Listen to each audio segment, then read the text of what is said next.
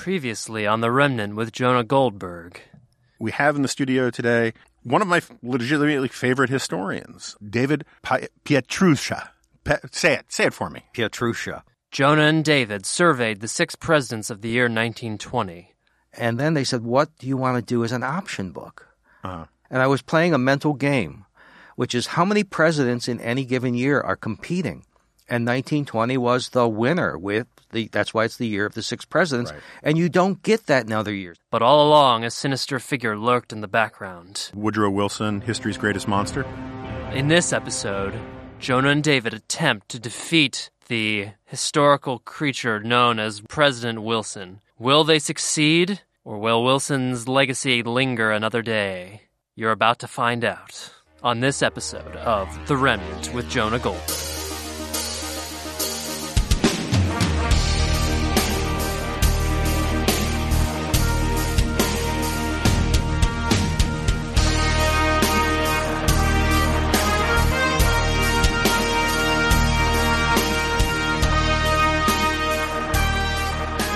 So let's move on to part 2. Talking about how, and I think this is an interesting way to get into it. You were talking a little while ago about how Woodrow Wilson was this Southerner, and he surrounded himself with Southerners. And he grows up in a foreign country. First few years of his life, or not the first few, but after from 4 to 8, the Confederacy is a different country. No, that's true. That's right. That's absolutely right. He's the last guy to have grown up in a house that was slaveholding, I think. Well, I saw this was interesting. His father did not. No, his father was a minister. Right. So you get the house provided for you, right? Okay. A major Confederate minister. And a organizer of the Southern Presbyterian Church or whatever, and was a chaplain for the armies. He didn't own slaves. He rented slaves. The congregation did not. We're just going to rent a slave. That's an important. Well, it's not an important distinction. It's an interesting distinction. I've never considered such a thing before. That's interesting because I've seen references that I lived in a household that had slaves, and I thought, slaves are expensive, and how does a Presbyterian minister? But that explains it. That explains it. Yeah, that's interesting. Okay. Now, John Milton Cooper. Yes. Makes the case, and I am sympathetic to this, is that the Southern stuff is exaggerated as an explanation of Woodrow Wilson's views. It's not to say that he wasn't a Southerner. He did say that he thought it was a shame that the South lost the war, but his race... A lot of Southerners did that. Sure. That was very common. Sure. You look at D.W. Griffith says the same thing. Sure. Oh, look, I understand why Southerners would. Anybody who loses a war tends to regret losing a war. Well, I'm not. That's not my point. My point is that when the subject of, say, Woodrow Wilson's racism comes up, people say, well, it makes sense. He grew up in the South. They were Confederates, and yada yada yada. And Cooper makes the case that that the racism was much more in line with a kind of a northern progressive racism. It was Darwinian. It was eugenic. It was, his book, The State, which I've It can read. be both a floor wax and a breath mint. No. I agree with that. But my point is that, for example, this gets to a much larger, Josephus Daniels, who we brought up earlier. Yeah. Right? Lots of, the argument that you hear today from lots of serious people is that the Democrats of the South were all racist, that they were really conservatives, and now they're just Republicans. They're not all. The Democrat Party was not all conservative. Well, that's my point. Is that take a look at George Wallace. Right. Take a look at his. Who, by the way, I looked it up. Won the Massachusetts primary in '76. Oh, okay. Not the Massachusetts primary in Boston. He took because of busing. Right. I was looking it up because of busing. His early mentor, Big Jim Folsom, was a progressive sort of Democrat. The 2 Democrats from Alabama at that time, Sparkman and Lister Hill. Sparkman was 1952 running mate. And Stevenson were both liberals. Yeah. Fulbright was a liberal. Sure. No, exactly. That's exactly right. Ralph Yarborough from Texas was a liberal. And so Albert Gore Sr. Right. And this is my point, is that or Keith Hoffer. The effort to say that, Democrats were racist, and then when the Democratic Party stopped being racist, all of those guys became Republicans.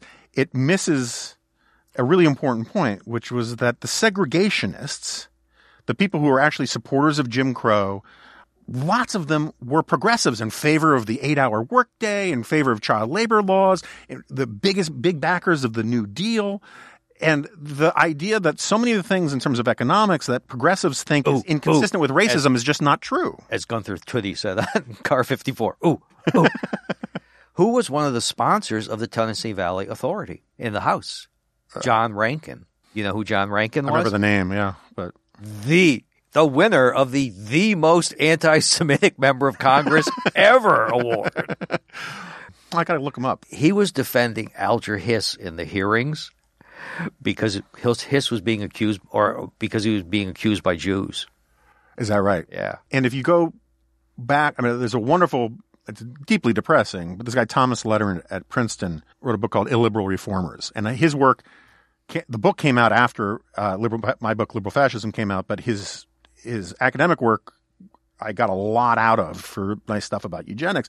Richard E. Ely, the intellectual lodestar of progressive economics, was a dedicated eugenicist. Almost the entire Wisconsin school, all these guys, that buildings at the University of Wisconsin are named after, the people who came up with minimum wage laws that were pro-union, the Davis-Bacon Act, all of those things come out of, not out of Southern conservatism, not out of Southern agrarians, but out of progressivism. And there were Southerners who were progressives and there were Northerners who were progressive. But there was a deep strain of eugenics and racism that ran through progressivism that had nothing to do with being Southern. That's the only point I'm trying to get at. And going even further back, when conservatives may say, well, every member of the Confederacy was a Democrat. Alexander Stephens, the vice president, was a Whig. Oh, there were Whigs in the South before Zachary Taylor was a Whig. He was from Louisiana, okay, and Kentucky. Yeah. We're not going to get into the Whigs. It just all right. It's so far afield we can. All right. Just saying. Fair enough. All right. So the case against Wilson on the racism stuff, which I think is important because people don't know it, but it's also the thing that people are finally starting to pay attention to. And there are other horrible things about Wilson that I want to get to. But Wilson is the guy he's the first Southerner since Reconstruction to become president. And he comes into Washington, and the Dixiecrats kind of think he's going to bring this sort of restoration of sort of, if not, certainly not the Confederacy, but the sort of Southern racism stuff. It doesn't necessarily go as far as they wanted, but what he does do is he resegregates the federal government. Right. And my understanding is that the practice of requiring photos of job applicants in the government, it's his administration that pioneers that, because that's the way you can tell if someone's black, even if they have a quote-unquote white-sounding name. He was also sympathetic to eugenic stuff, not nearly as much. It wasn't a big part of his identity. There's a 1911 law, in Jersey, sort of sterilization law, when he's governor of New Jersey. And his big eugenics advisor is a fellow who has a hyphenated name. He's a hyphenated American, but the last part is Ellenbogen. I know because I worked with an Ellenbogen when I was designing office space. And Ellenbogen ended up, he's Jewish ethnically. He's Catholic convert. He gets captured in France by the Nazis when the war breaks out, and they send him to a concentration camp and to run eugenics experiments. Yeah, no, he does. He's like a junior league Mengele. Yeah. And which is not to say Woodrow Wilson was involved in that. No. But nonetheless, but it does show you there. I mean, the connection. It was to sterilize criminals and the feeble-minded. Right. The connections between the American eugenics movement and the German eugenics movement, which pretty strong, and there's lots of cross-pollination going on there. And if you read Margaret Sanger's Birth Control Review, they say all sorts of things about Germans, and now they're beating us at our own game. And, I recall how Wilson supported Henry Ford in 1918 for the Senate. That would make sense. Yeah. That's before Ford gets started with the Dearborn Independent and running the protocols of Elders of Zion and the International Jew and stuff like that. But nonetheless, he might have had some inkling. Okay, so let's talk about Woodrow Wilson for a second. I'm not even sure where to begin. George Will has this great new book out called The Conservative Sensibility, which beats the tar out of Wilson. George's famous take on Wilson is that he wanted some building to be put someplace on the Princeton campus. He lost that fight, and in a harumph, he left academia, joined politics, and ruined the 20th century. And there's a good deal to be said about that. Yeah. It's a bit squashed. Yeah, it's pithy. It's pithy. All right, so give me your, what is your take on Woodrow Wilson? Well, starting with the Will thesis, what is really left out of that is that Wilson always wanted power and had delusions of power. Right. That he was going to be a great leader. Leader like in leader. Right. Okay.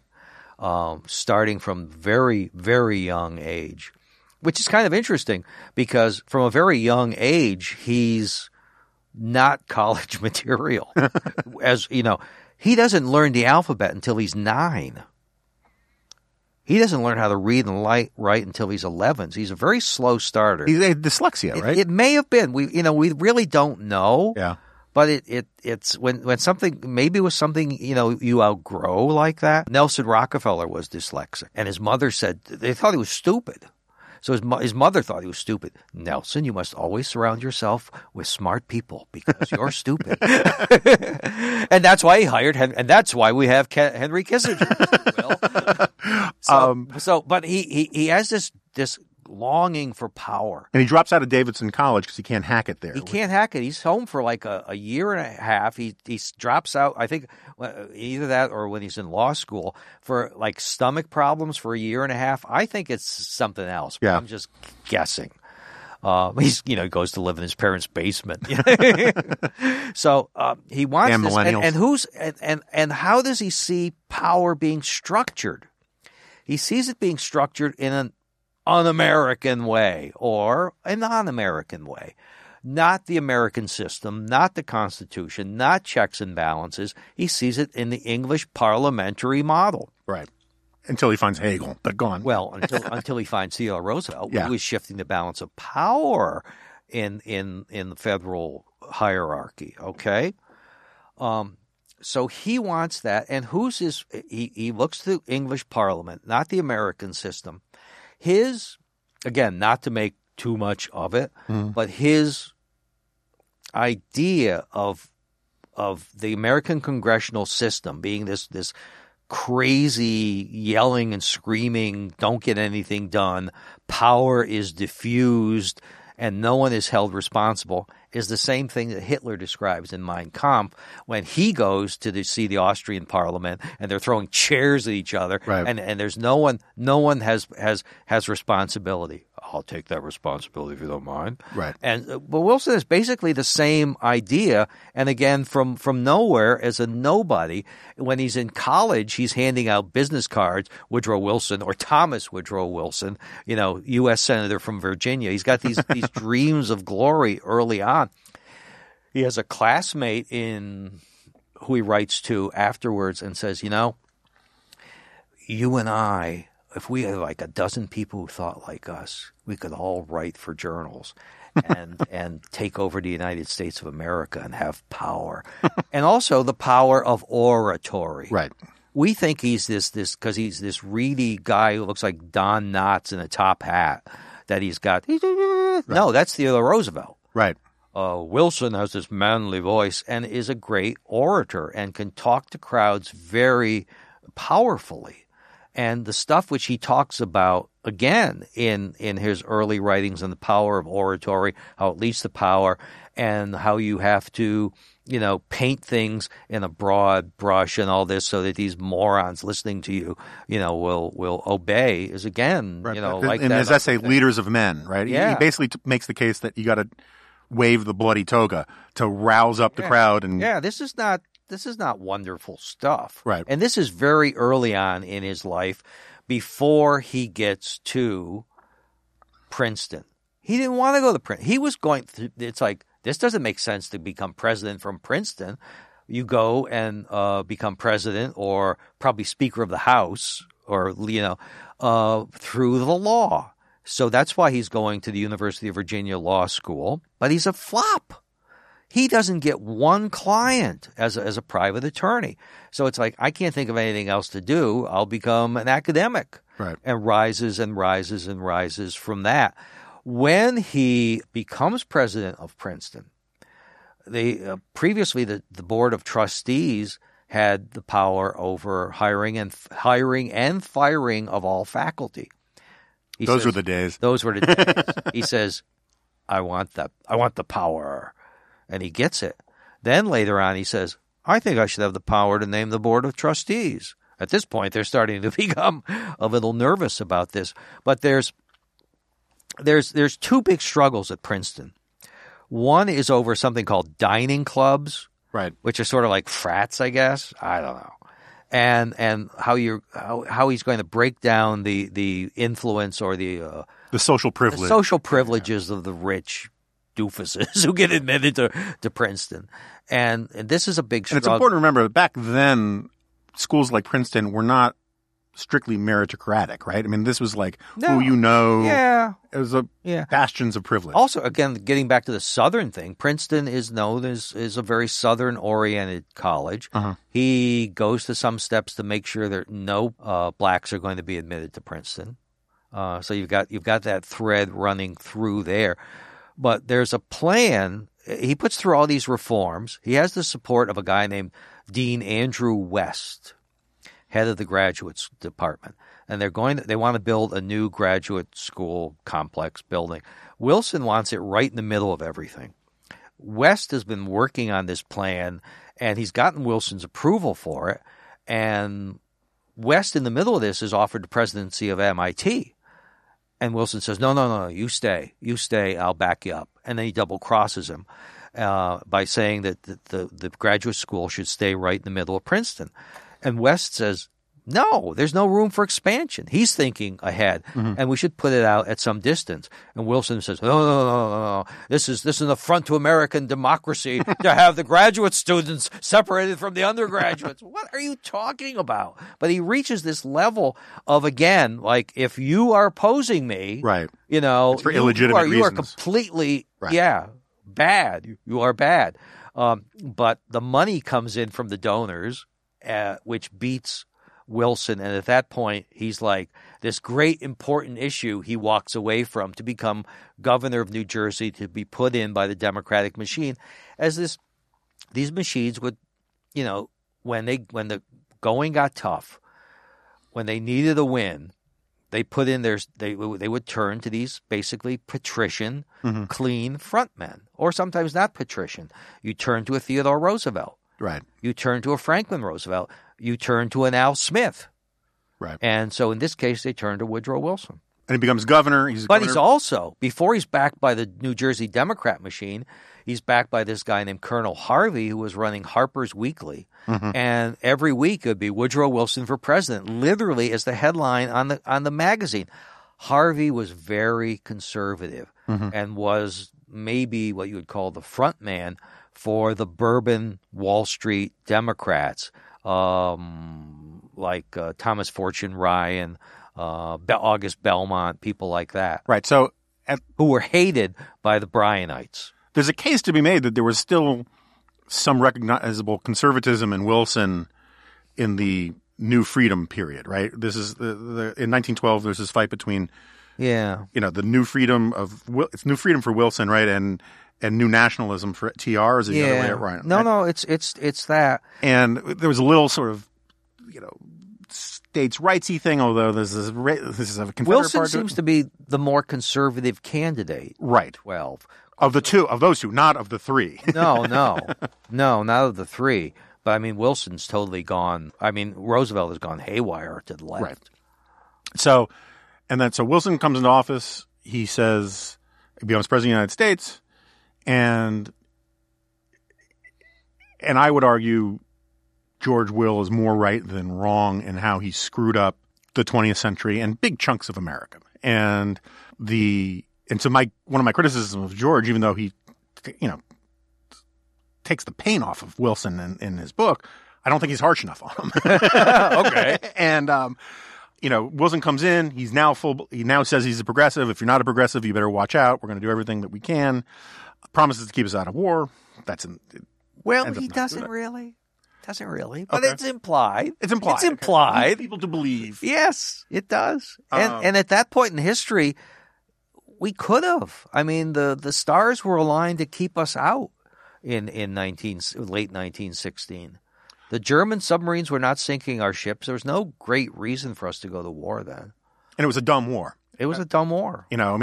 My daughter just studied it this year in 10th grade, and having to revisit, first of all, the casualties of that war is so horrifying. We lose 100,000 in like 6 months of actual combat. Yeah, but I'm not talking about America. And that's a rounding error, demographically speaking, compared to what some of these countries in Europe lost. I mean, whole generations of young men are just, decimated, just vanish. Yeah. And for what exactly? Nothing. Nothing. It's the dumbest war. Yeah. And so and it's dumb on our side. Yeah, I agree. And that doesn't make me an isolationist. It's just a dumb war. And the fact that all these Europeans got into it because they thought it would be easy and be over in 6 months. But we should have known. We knew what it was. Yeah. So but then, all right, so here's the case. So on the international stage, Wilson. He wants to dictate the peace. Right. And he wants to do it before, Colonel House is in Europe in 1915, has brokered a deal. Wilson we must be neutral in terms of not just word, but in thought and mind. But House has worked out a deal where Wilson was going to propose a peace conference. And the idea was that the Germans were not going to agree to it, but the French and the British were. It was a setup deal. And then when the Germans had refused, but the British and the French had agreed, we would then enter the war in 1915 on their side. Right. But then the French and British wouldn't go along with it for some reason. So World War I, let's put it this way. World War I screws up the 20th century. I think we can agree with that, right? Because you don't get World War II if you don't have and the 21st. And big chunks of the 21st, right? And I think the mishandling of the Treaty of Versailles and the League of Nations stuff, I'm not a huge Keynesian on economics, but I think Keynes was right about the consequences of the reparations of the peace. So, this argument that you get, I mean, all right, let me back up on this because I want to explain clearly where I'm coming from. One of my great frustrations is. Can I back up? Yeah. Go ahead. Going back to Wilson as Southerner. Uh-huh. Who was his great hero when he was a kid? Who does he have a framed picture of when he's a kid? Whose life is he reading when the convention is going on in 1912? Gladstone. Gladstone's family was one of the biggest slaveholders in the world, 2,500 slaves, and wanted recognition of the South in 1862. Coincidence? I don't think so. All right, well, then we're going to play this game. One of my great peeves about Wilson is, and I have so many, is he actually admired Abraham Lincoln. Yes. Right? He loved the centralizing tendencies of Lincoln. He loved the quashing of civil liberties, the suspension of habeas corpus. He liked Lincoln's means. He just didn't like Lincoln's ends, which is a total moral perversion, right? The only morally correct position by my lights of Lincoln is he had to employ some regrettable means towards a moral end, which was keeping the Union and ending slavery and all of that. Wilson says, all that dictatorial stuff that Lincoln did, that was great. It's just a shame that he used it to free the slaves and the Confederacy, which is morally retarded in a very serious way. And I don't mean to use retarded as a pejorative sense about people with mental disabilities, but it's morally stunted. And he was, as you were saying, he is a voluptuary of power. Yes. Walter McDougall says somewhere that if you cannot understand Wilson unless you understand his relationship to power. He loved power. He had this messianic notion that he was the only one entitled to use it because his motives were always pure, but he loved it for its own sake as well. And once, he would change his position. And then the people who had the position, well, we're seeing that nowadays where if Obama or Hillary or 90% of the Democratic Party who were opposed to gay marriage 10 years ago or said they were. Now, if if you're not flying some rainbow flag on your porch, you're an evil person. Right. So, but he's ahead of the game on that level of you're going to agree with me, and anyone who doesn't agree with the position I now hold for the last 5 minutes, you're total bastard. Right. Okay. So, and just before we move on to the domestic part of it, I believe it's the first sentence of the 1920 book or the first paragraph, when someone asks Colonel House for advice about how to get along with Wilson. The advice is find someone in common that you both hate. Yes. Right? yes. I mean, he was a hater, and he had no sense of humor by any historical account that I can Well, find. actually, he does. He's he loved to go to vaudeville shows, and he didn't go straight play. I mean, more about himself. Well, about himself, a little bit. He could be a little self-deprecating, but I wonder how much of it was an act. Yeah. But he was so remote from most people. He would be with his family and one or two advisors, and you couldn't get through to him. He also didn't read the newspapers or magazines. So as a president of the United States, very, very isolated. House talks about how difficult it was to get through to him. He could get through to him. Other people couldn't get through to him. And after a while, House can't get through to him. And, one of the reasons is because the second Mrs. Wilson is the Yoko Ono of the Wilson administration. And for listeners who don't know, she was actually the first woman president, right? I mean, Yoko Ono was the first. No. I mean, Edith was. Yeah. After his stroke, right. And his health history is so poor, where he has a stroke in 1896. Loses the use of his hand for a while, 1906 or 7, where he loses vision in one eye. Doctors say, you got to really slow down. You've got to retire. Talk about golfing, whether it's Trump or Eisenhower or Obama. Wilson, as president, golfs every morning, works only 3 or 4 hours a day. So when he's pushing that League of Nations thing, he's pushing the envelope on his own physical well-being, and that's why he has those big strokes again. Right. Okay, so we can save for another podcast World War I and our role in it and all the rest. On the domestic front, and we've covered the fact that he was racist, which I'm not a huge fan of this retroactive sort of condemning people for the sins of the past when they weren't seen as sins in the same way.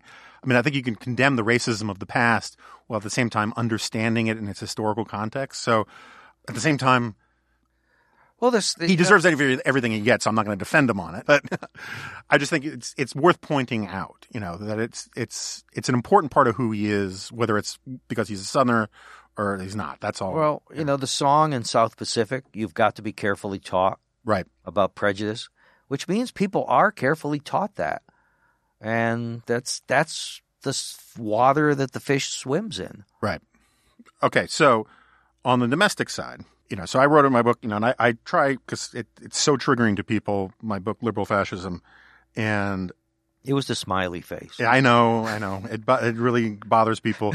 And in all of the reviews, and there were many critical reviews, nobody has ever written anything intelligent that I have seen defending Woodrow Wilson from the charges that I lay down on him, right? And he's a man without a party. But he is, what is amazing to me is that when I was working on that book, the New Republic had something like its 75th anniversary or 95th anniversary, whatever the number was, edition, and they had sort of their Mount Rushmore type of founders of American liberalism and the Democratic Party, and Wilson was one of them. He was there with Martin Luther King and FDR and all the rest. And if you go back, the historiography, except for the Bloom book, really, you don't even find a National Review back issues. You have lots of people teeing off on the New Deal, but Wilson kind of gets a pass. And when you read most of the histories of Wilson, it's this weird thing that when they talk about all the great things Wilson did and what an impressive guy he is, and then when the bad things happen, all of a sudden he just kind of disappears for like 50 pages, and it's A. Mitchell Palmer or all these other people doing bad things, and he's not responsible for any of them. Well, look at how much of the presidency he spends not paying attention to the presidency. Mm-hmm. His wife dies. Okay, we understand that. Okay, he's bummed out. Then he spends all his time gaga courting his second wife. I mean, he's really get a room in these love letters, et cetera, et cetera.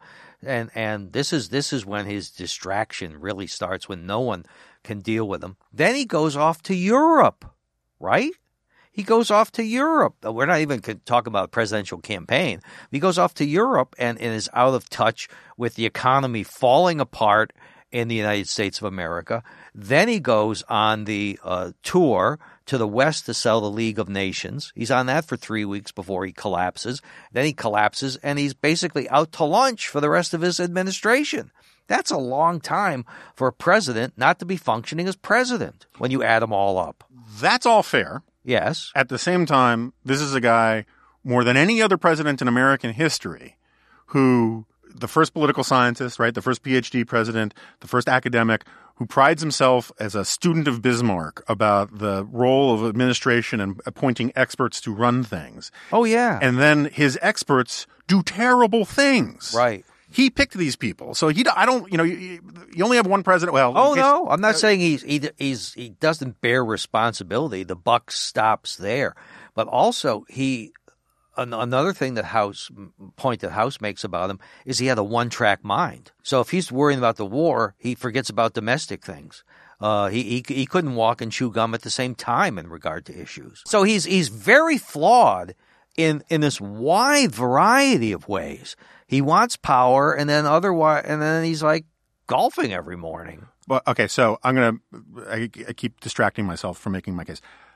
Up until Woodrow Wilson's war socialism in particular, right? You did not have in the United States anything that could be called, this is a point that Robert Nisbet makes, anything that could be called identifiably the state in the way that the Europeans mean it, right? This thing that is guiding us, this thing that is controlling every aspect of the economy, this thing that is this something different than mere government. Randolph Bourne talks about this, about how during war, government ceases to be this place where people have arguments and disagreements in terms of checks and balances and competing interests, and it becomes the state. And if you don't support the state, you are a traitor, you're against your country, you are lacking in patriotism and all the rest.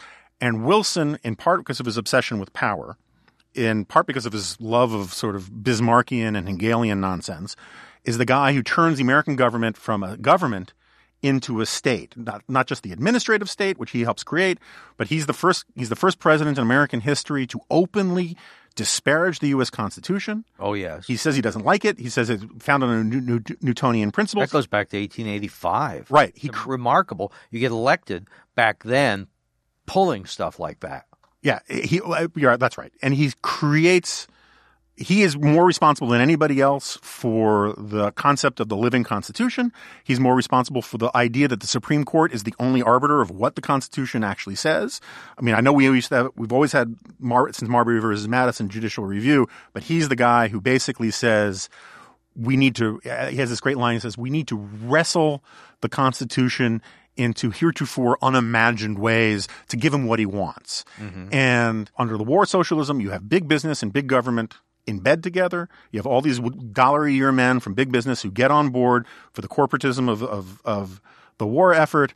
You have the first propaganda ministry in Western civilization in terms of the Committee for Public Information, which, among other, does all this propaganda, does all of this censorship, puts out 5.5 million pamphlets supporting essentially Kim Jong-Wilson. They seized control of the Atlantic cables 4 days after the armistice. That's right. They seized control of the telephone industry, et cetera, et cetera. You had political prisoners thrown in jail simply for, they had one guy who made a documentary about the American Revolution that depicted the British in a bad light. How else is an American supposed to do that? Right. And I think he got 6 months in jail. You had this unleashing of jingoism in the country where one guy doesn't stand up for the national anthem and he's shot dead, and the jury lets him off. Mm-hmm. You have the American Protective League. I mean, talk about squadristi, right? It's 250,000 people estimated. No one really knows for sure. The Department of Justice gives them the color of federal authority to do these things. Some of them get badges. They do all sorts of – I'm not saying that they didn't find every now and then some agents of the Kaiser. There were. But they also beat the crap out of a lot of people. And I think they tarred and feathered a minister in Kentucky who had merely said we should pray for the soul of the Kaiser. which my understanding is sort of like That's sort of what you're supposed to do. And you can go down. I mean, there are these amazingly horrifying stories about another guy was put on trial because he said something about Lenin being really smart. Smart is smart. Yes, the smartest leader in the world. Right. Brainiest, I think is the word. Yeah.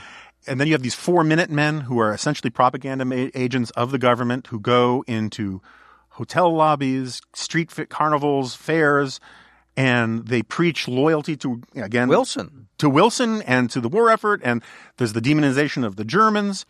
And there's also the introduction of the income tax, which I don't like. well, the introduction, but then, raising the rates to 70%, right, to pay for the war. Not really to pay for the war, because you've got all those Liberty loans. The socialists were saying you shouldn't have the Liberty loans. You should let the rich pay for it, like all now, right. Tax the rich sort of thing. There's this great passage, and this is from Charles and Mary Beard. Okay. Right? So for listeners who don't know, Charles Beard is he's actually a much more interesting guy than I long thought he was, but he was one of the great progressive historians. Mm-hmm. Was on the wrong side of the progressives in World War I, get some interesting academic fights. But he's the guy who wrote An Economic Interpretation of the Constitution, which is this great left-wing attack on the American founding. And they write, in a series of the most remarkable laws ever enacted in Washington, the whole economic system was placed at his command.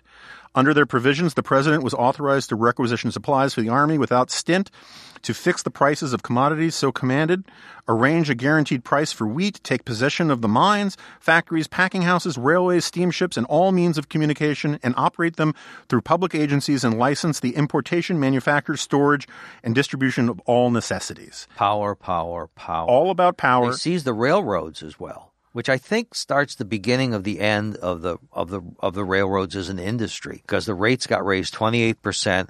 McAdoo was giving away the store to the unions because they didn't want disruptions, et cetera, et cetera. But I think that and the regulation of rates with the Interstate Commerce Commission and all the iterations thereof really damaged things.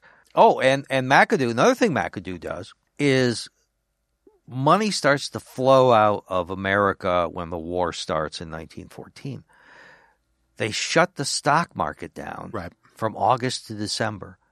They say it worked, but it seems a bit extreme. It seems a bit illegal. Lots of it seems illegal. Yeah. The Constitution basically went on holiday under Wilson. And the reason why – all right, so there are a bunch of things that frustrate me about this. Among them, in 1920, that great year – yes, the Republicans run on a return to normalcy because Americans were fed up with the rationing and the propaganda and the war and inflation and all sorts of things that I'm not sure a lot of Americans were voting for return to normalcy because they wanted to get Eugene V. Debs out of prison. No. But, the chaos and the statism that was on full display under Wilson. And then fast forward to FDR's 1944 State of the Union address.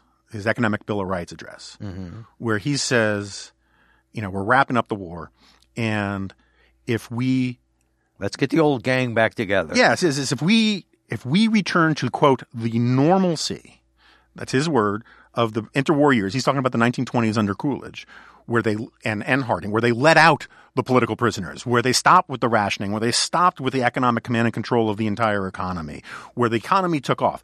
FDR says if we return to that normalcy, we will be surrendering to fascism here at home while we're trying to defeat it abroad. And this intellectual brain fart that makes it sound like the freedom and prosperity of the 1920s was fascism, but the stuff that happened with the political violence and the censorship and the propaganda under Wilson was liberalism, has done enormous damage. And so the second point is when FDR runs in 32, he runs explicitly promising to revive all of the stuff they did during World War I to fight the Great Depression.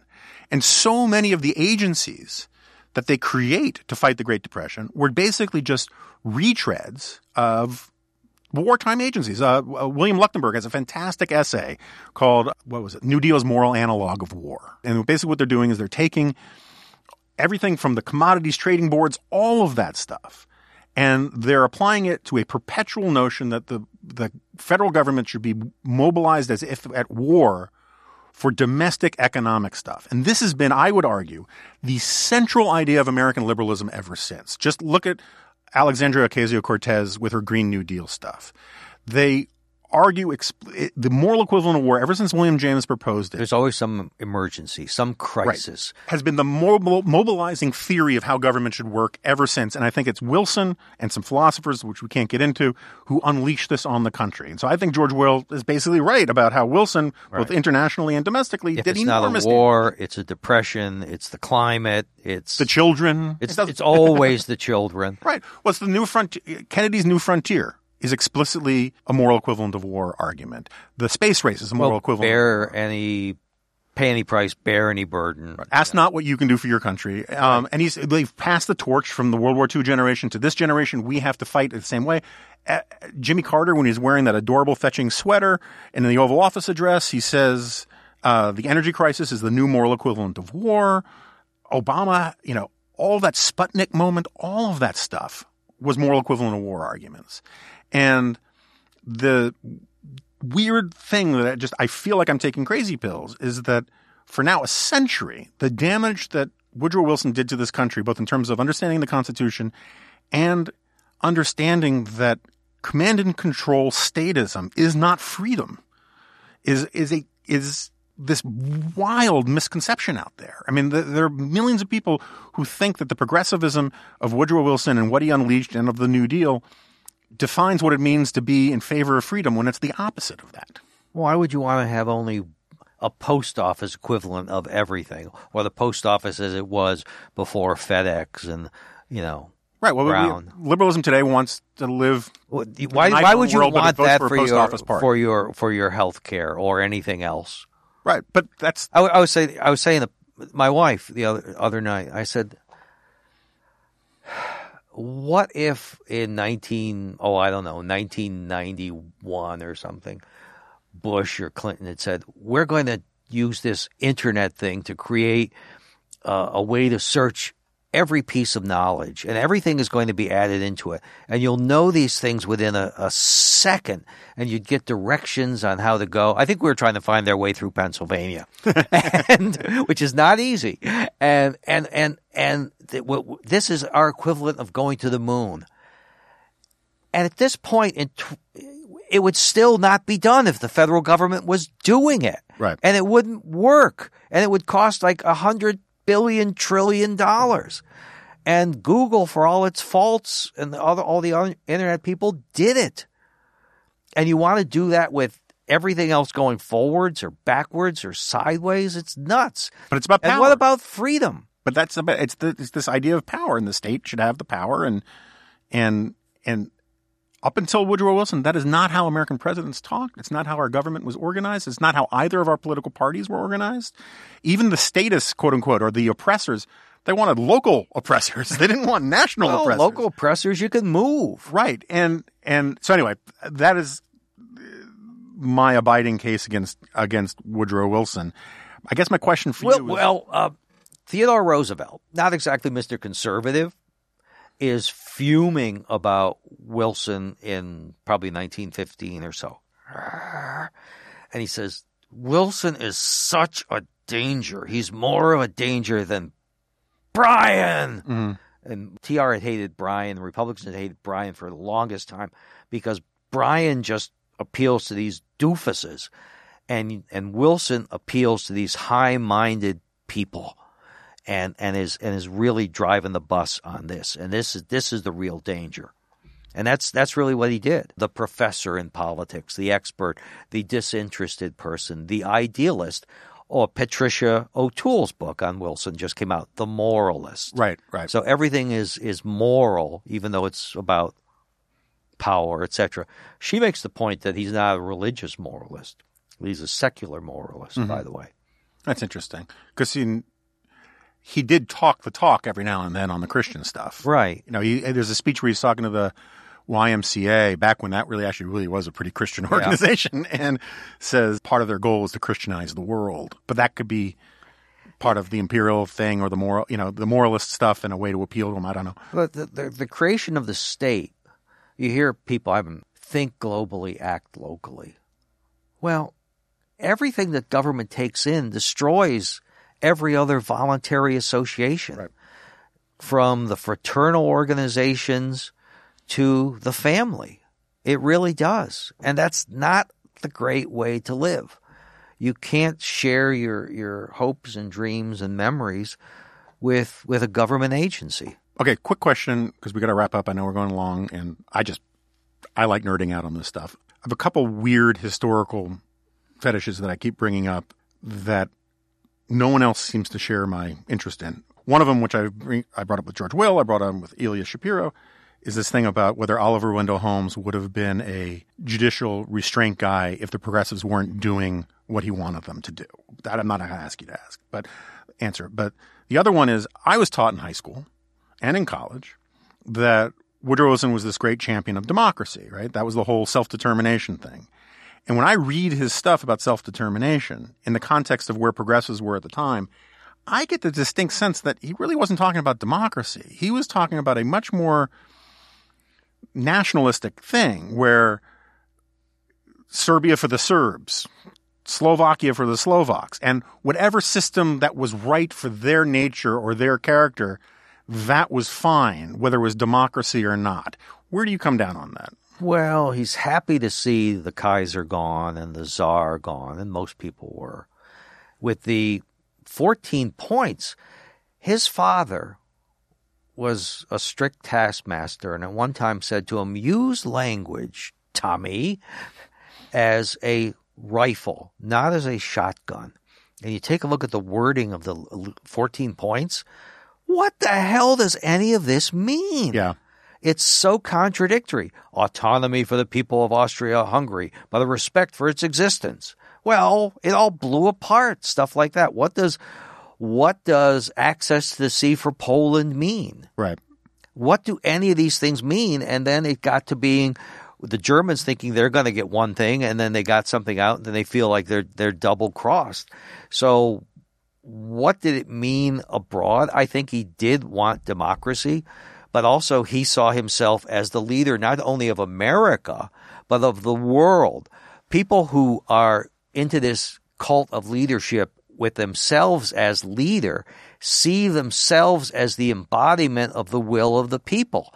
And that is the truest meaning of democracy. Mm-hmm. Okay? So democracy means I know what is best for the people. He goes to Europe and he says, Clemenceau, you don't know what the French people want. Lloyd George, you don't know. They just won big elections, and he had been repudiated in the 1918 elections. And he pulls the same stuff with the people of Italy when the Italian delegates pull up and leave over the territorial disputes. And he soon finds out that the people of Italy are perfectly fine with their leaders as compared to him.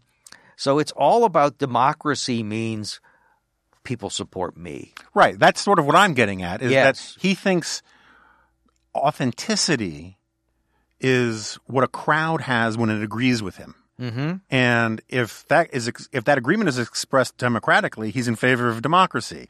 When it's not expressed democratically, then the democratic mechanisms are illegitimate, and there's something more, he's got this Hegelian, this sort of Volksgemeinschaft thing, right? You see it after the 1914 primaries, which don't go the way Theodore Roosevelt wants, where he writes confidentially to a friend that I'm rethinking this primary thing. They should only be used in the right occasions. When they agree with me. Exactly. Yeah. Exactly. So, all right, last question. What do you think explains the fact that, if you asked your typical educated person in the middle of almost any decade up until the 1980s at least, if not in the 1990s, who were the great American presidents of the 20th century, Wilson would rank really, really high. Very high. And, the Hoover book is a good example. That weird monograph that Sigmund Freud does about Woodrow Wilson. Yeah, with Bullitt. Yeah, that was very strange. Not Steve McQueen, by the way.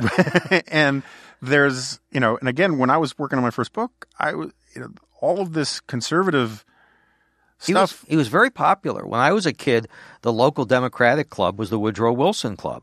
And then Kennedy got shot, and it became the JFK Club. But Wilson was the man for Democrats for a very long time. What? There was that terrible 1944 movie about him. I never saw that. Oh, don't. But what do you think explains there was this, even among ideological conservatives? I found very little from the founders of National Review criticizing Wilson.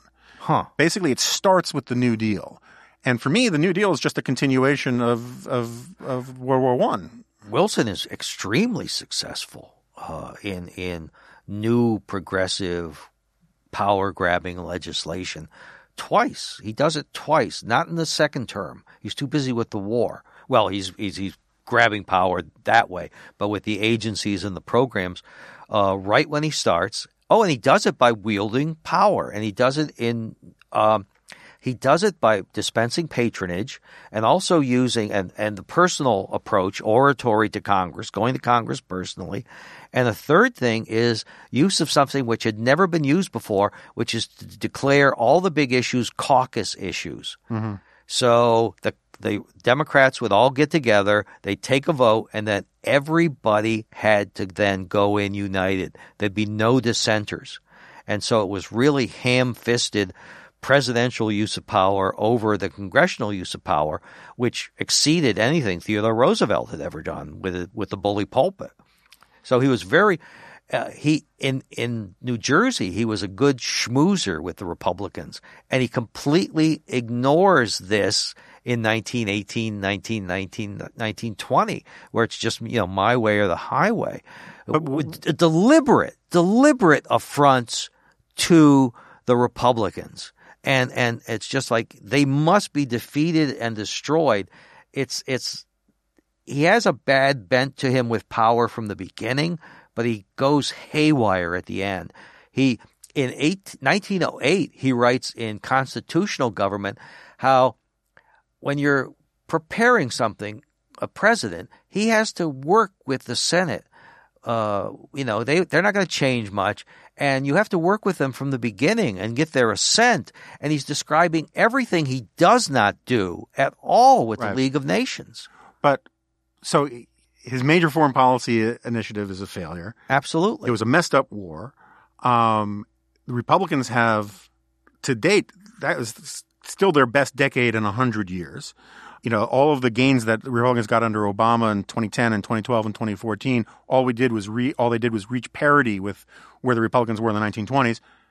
And yet, for most of the next 75, 80 years, he is remembered as a near great president. And I'm just trying to understand why you think that consensus lasted so long, and do you think it's going to go away? New Deal historians. Yeah. And he's sort of the John the Baptist to he's FDR's the John the Christ. Baptist to FDR, and it's another way of the UN. Yeah. When I was a kid, those UNICEF cards were big. Yeah, me too. Okay, right? Yeah. And the UN was something you thought was going to work, and Adlai Stevenson was there yelling at the Soviets, and the world was going to be a better place for it. And Woodrow Wilson had, invented this great thing before. Actually, he hadn't invented it at all. He cobbled together all sorts of everybody else's ideas. But, his rejection was he was this martyrdom figure of liberalism. Liberals tend to always win now, okay? Right. But here's this Christ crucified of liberalism. Stabbed in the back. And it really can make the Republicans look bad. These, they had the chance for peace, and they turned their back on it, blah, blah, blah, blah, blah. I don't think it would have made a dime's bit of difference in keeping out Hitler or Mussolini or anything like that. I don't think it would have accomplished anything. You don't think if the reparations were not as that's draconian? A separate issue. Yeah.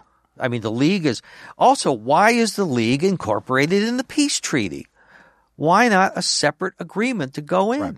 That's a good point. There's no reason why it has to be all of a piece. Yeah. And you're not even – it's a peace treaty with Germany, and the peace treaty says what could go wrong? They can't even come into the League until 1926. Right. No, I mean, I just, from my perspective, there's just nothing but either failure or tyranny involved in the Wilson administration. And look, I get progressives, child labor laws, woohoo, but I'm very much a Charles Murray, Tom Sowell guy on this, is that most of the really good progressive reforms were lagging indicators. Countries that really need child labor don't ban child labor. It's only when you get rich enough that you can start saying, gosh, I can't believe anyone still is using child labor, and you ban the last 5%. And that's the history of a lot of these kinds of reforms. Anyway, we've gone way too long. There are people pounding on the door, and it's not usually the way it is where it's Jack pounding to get out. It's someone who actually wants to get in. David Pietrusza. Thank you so much for doing this. Everybody. Dziękuję. Dziękuję. So that's Polish. Little Polish lingo there. It's great to have you on. Thank you for doing this. Everybody will have a list of all of this stuff in the show notes. And thanks again for coming on. Thank you.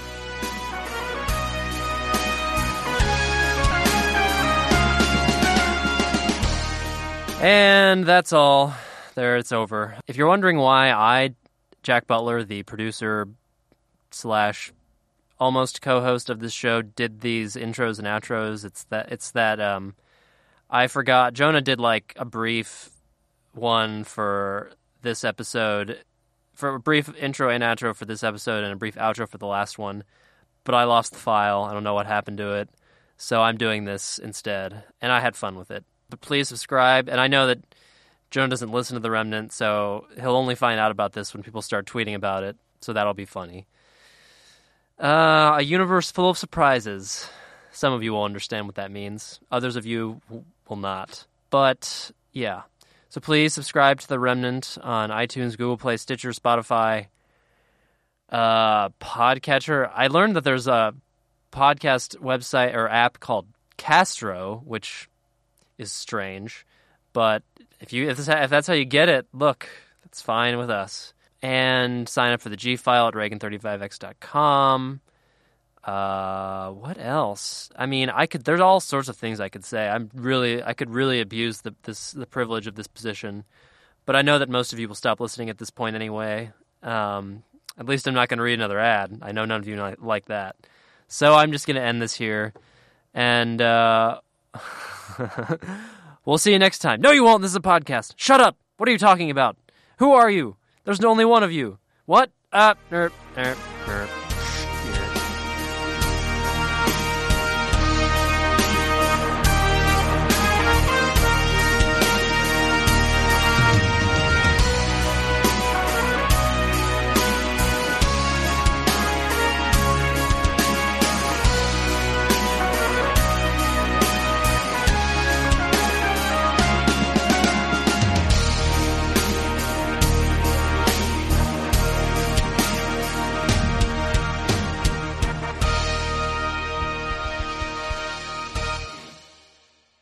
Oh, as long as we're embarrassing Jonah. Easy killer. It's Pietrusza. Oh, I'm sorry. Oh. It's one of those names I just say in my head, more than I say out it loud. probably doesn't come up in conversation that much. Well, I've been on TV with you a few times. Yeah. I should have remembered, but probably Glenn mispronounced it too. Everyone mispronounces it. Say it again. Pietrusza. It's really 3 syllables. Pietrusza. Yeah. Is that because it's Polish? It's Polish, yeah. Pietrusza. Yeah. No, Pietrusza. Sha. Well, I'm only gonna say your last name maybe once or twice. That's then the it'll be deal. David for the rest of it. The other rule I have is pick a pronunciation and stick with it, yeah. and I won't correct you.